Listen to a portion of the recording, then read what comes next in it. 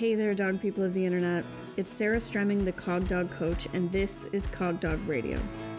Join me as I cover behavior concepts, discuss training ideas, interview experts, and explore my cases, all regarding the dogs we live and play with. Let's go.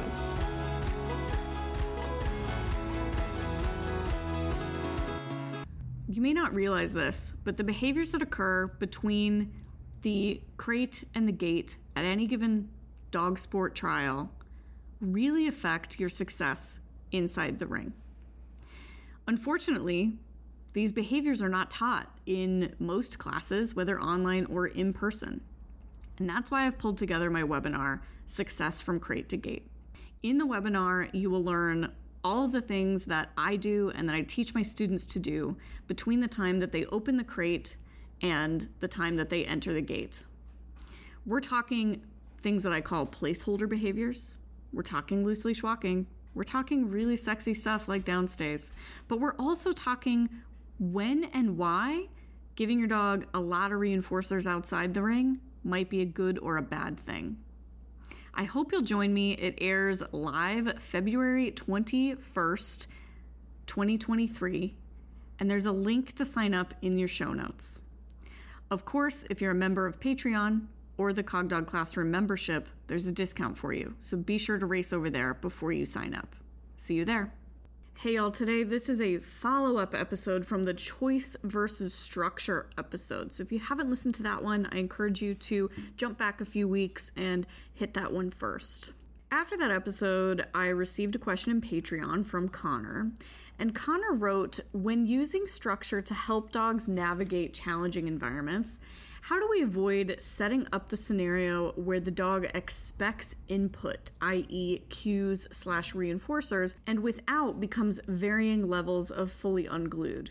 The end goal being a dog who can exist in most settings without constant management through cues or reinforcers. Example, the herdy thing, who can, with feedback, stick to your side and focus and stare into your eyeballs in big feelings environments, but when left to their own devices, will tea kettle, cuss, lunge become fully unhinged? So thanks, Connor, for that question and for further just food for thought on this topic. I'm going to dive in now.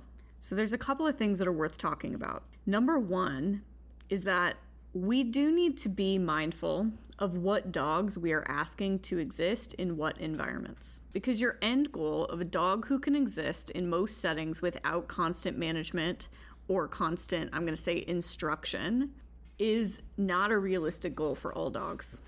That might be a realistic goal for a lot of our pet dog clients. I hope that it is, because I hope those are the dogs that folks have found themselves with in their homes. But a lot of our sport dog candidates are going to thrive under more instruction. And a lot of them are going to be kind of instructed by the environment in ways that other dogs might not be instructed. So I'm gonna give an example. Let's say I have a young border collie. I don't, but let's say that I do. Let's say I've got like a 7-month-old border collie.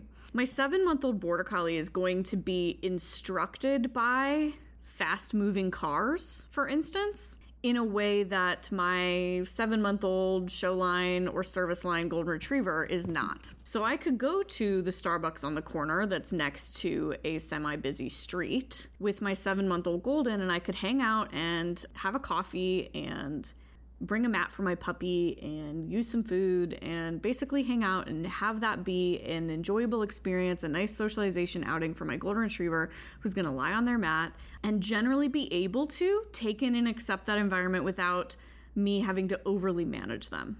But now I've got my 7-month-old border collie and I read about that in a book about puppies or on a website about puppies, and I go, okay, I'm going to do that. And I go, and now my 7-month-old border collie puppy, who's not being structured or informed of how to act in this environment, is attempting to chase the cars and is lunging on its leash, or is just kind of cowering or hovering under the table, staring at the cars going by, and that's not good either, right? So these different dogs are being informed by the environment differently, and so therefore they might need more information from you, or they might function with less, right? So my golden is probably okay to hang out and watch the cars go by and watch the people go by and just kind of take in and exist. Whereas my 7-month-old border collie, if they're going to be in that environment, needs to be informed by me how to act, because the cars are informing them in a completely different way. So if my end goal is a dog that can exist, and I'm taking your words, Connor, can exist in most settings without constant management through cues and reinforcers, then I'm also going to need to think about the dog that I've chosen to live my life with, because that isn't realistic for everybody.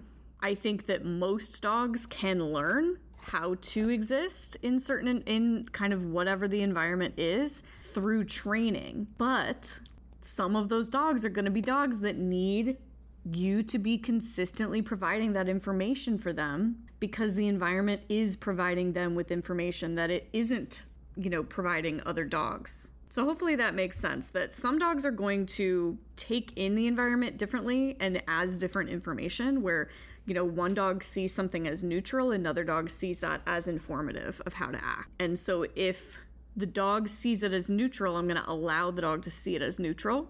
But if the dog sees it as something that they need to do something about, then it's my job to step in and inform them of what I'd like them to do instead. And that circles back to the point I made in the choice and structure episode, which is that both predictability and agency are important. Only predictability can exist with zero agency. So I can very predictably insist that you are going to do a downstay next to these cars. If we stick with that example, I can predictably insist that you're going to do a downstay, and I could even use force. I could use force to get you that downstay, or I could not. I could use food.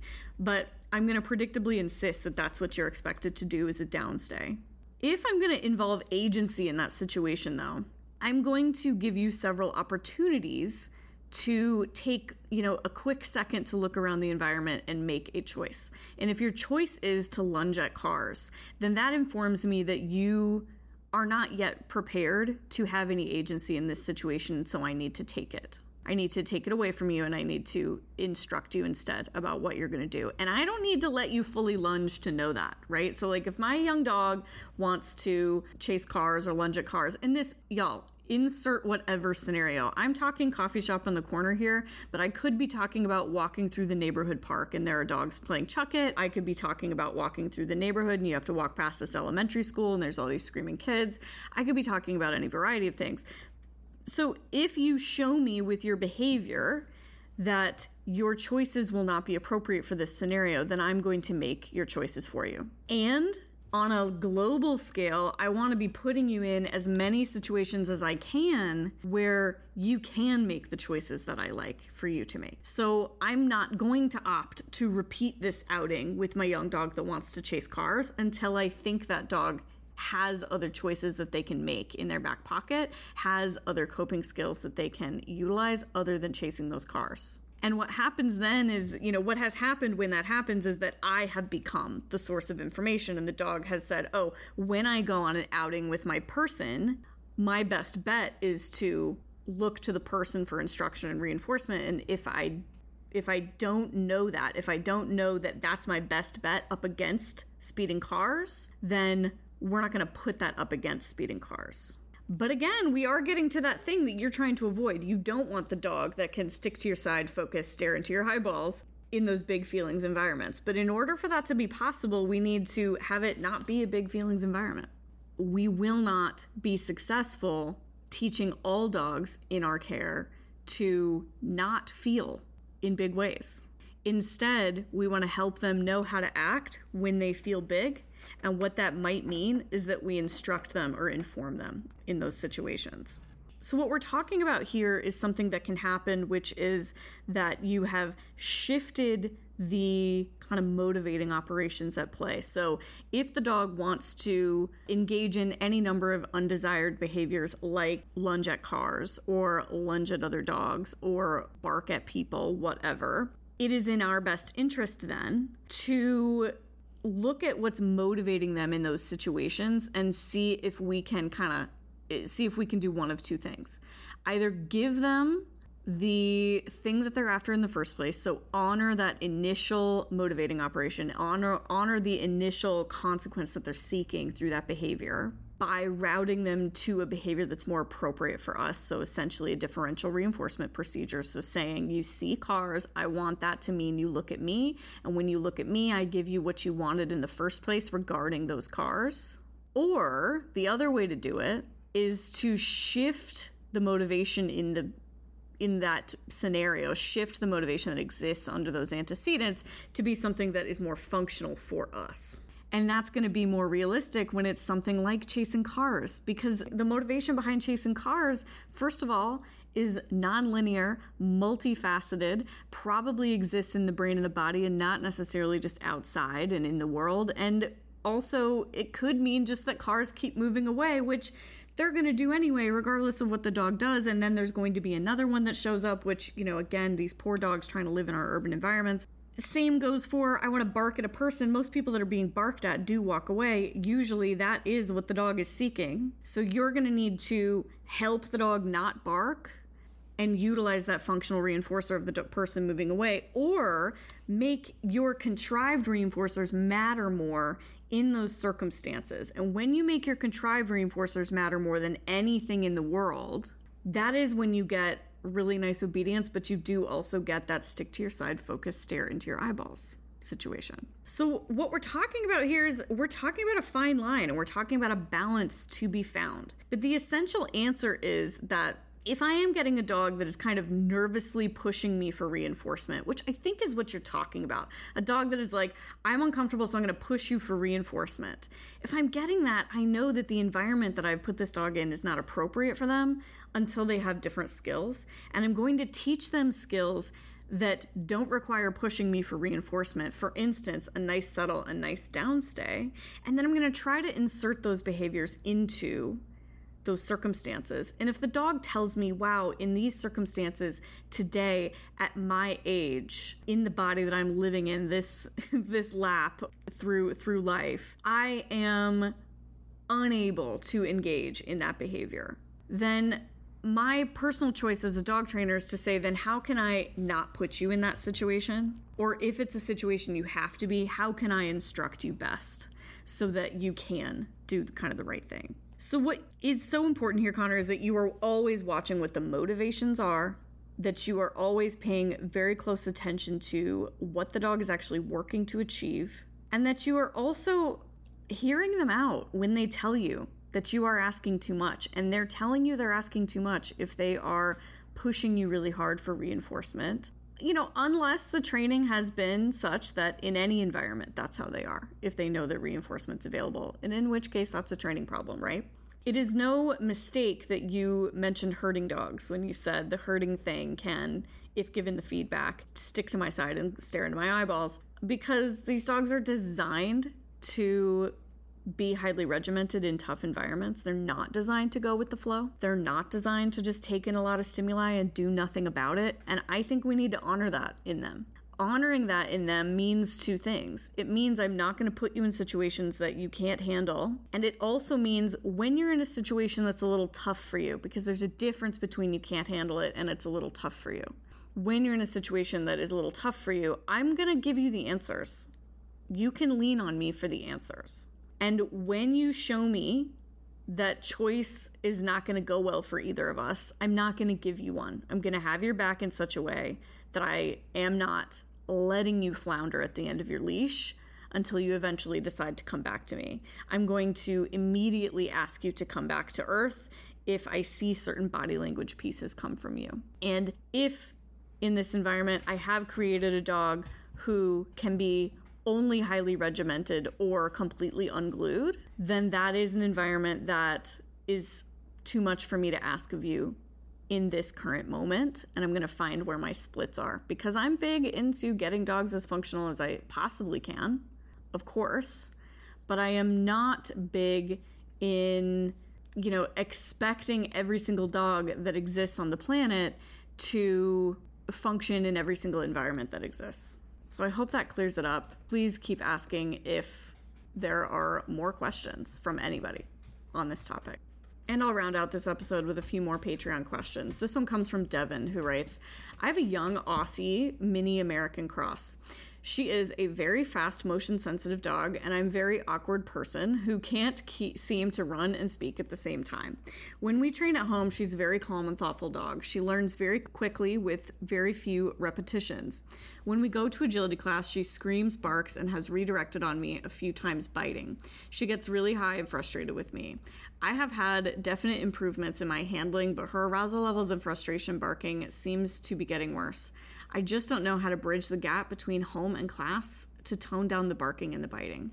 So Devin, if class is that different from home and what you're doing isn't that different from home to class, like if you're a completely different person in class and you're being asked to do things that are too hard for you as a handler, then that needs to be addressed. But if not, then the class environment is not working for your dog. And if the environment dial is kind of turned to full volume, then we need the challenge of the other things to be turned down to the lowest volume that it can go. So you're going to want to be pushing yourself as a handler in your backyard where it's easier for your dog and not in class. You're going to want to be doing stupidly simple stuff in class, like can the dog do a jump and a tunnel and then run to a pre-placed reward? Great. If she can do that, throw a blind cross in there as well. If she can do that, throw a rear cross in there as well. You're probably trying to run full courses. You're probably making mistakes. She's probably getting really frustrated. This is a class environment situation. I would also really encourage you to jump in the membership if you're not in the membership already. And the way to join the membership is always linked in the podcast notes, and it's on my website. But essentially, what we're doing over in the membership is we're talking about these issues and we're giving people tips and tricks, and everybody's kind of getting involved. The other thing that is coming out this year is my revamped version of my class Worked Up, and that will be really helpful to you. It'll be available as a standalone thing, but you will also have access to it in the membership. So I hope to see you over there, Devin, and take the kind of turn one dial up, therefore turn another dial down piece of advice really seriously and talk to your instructor about it.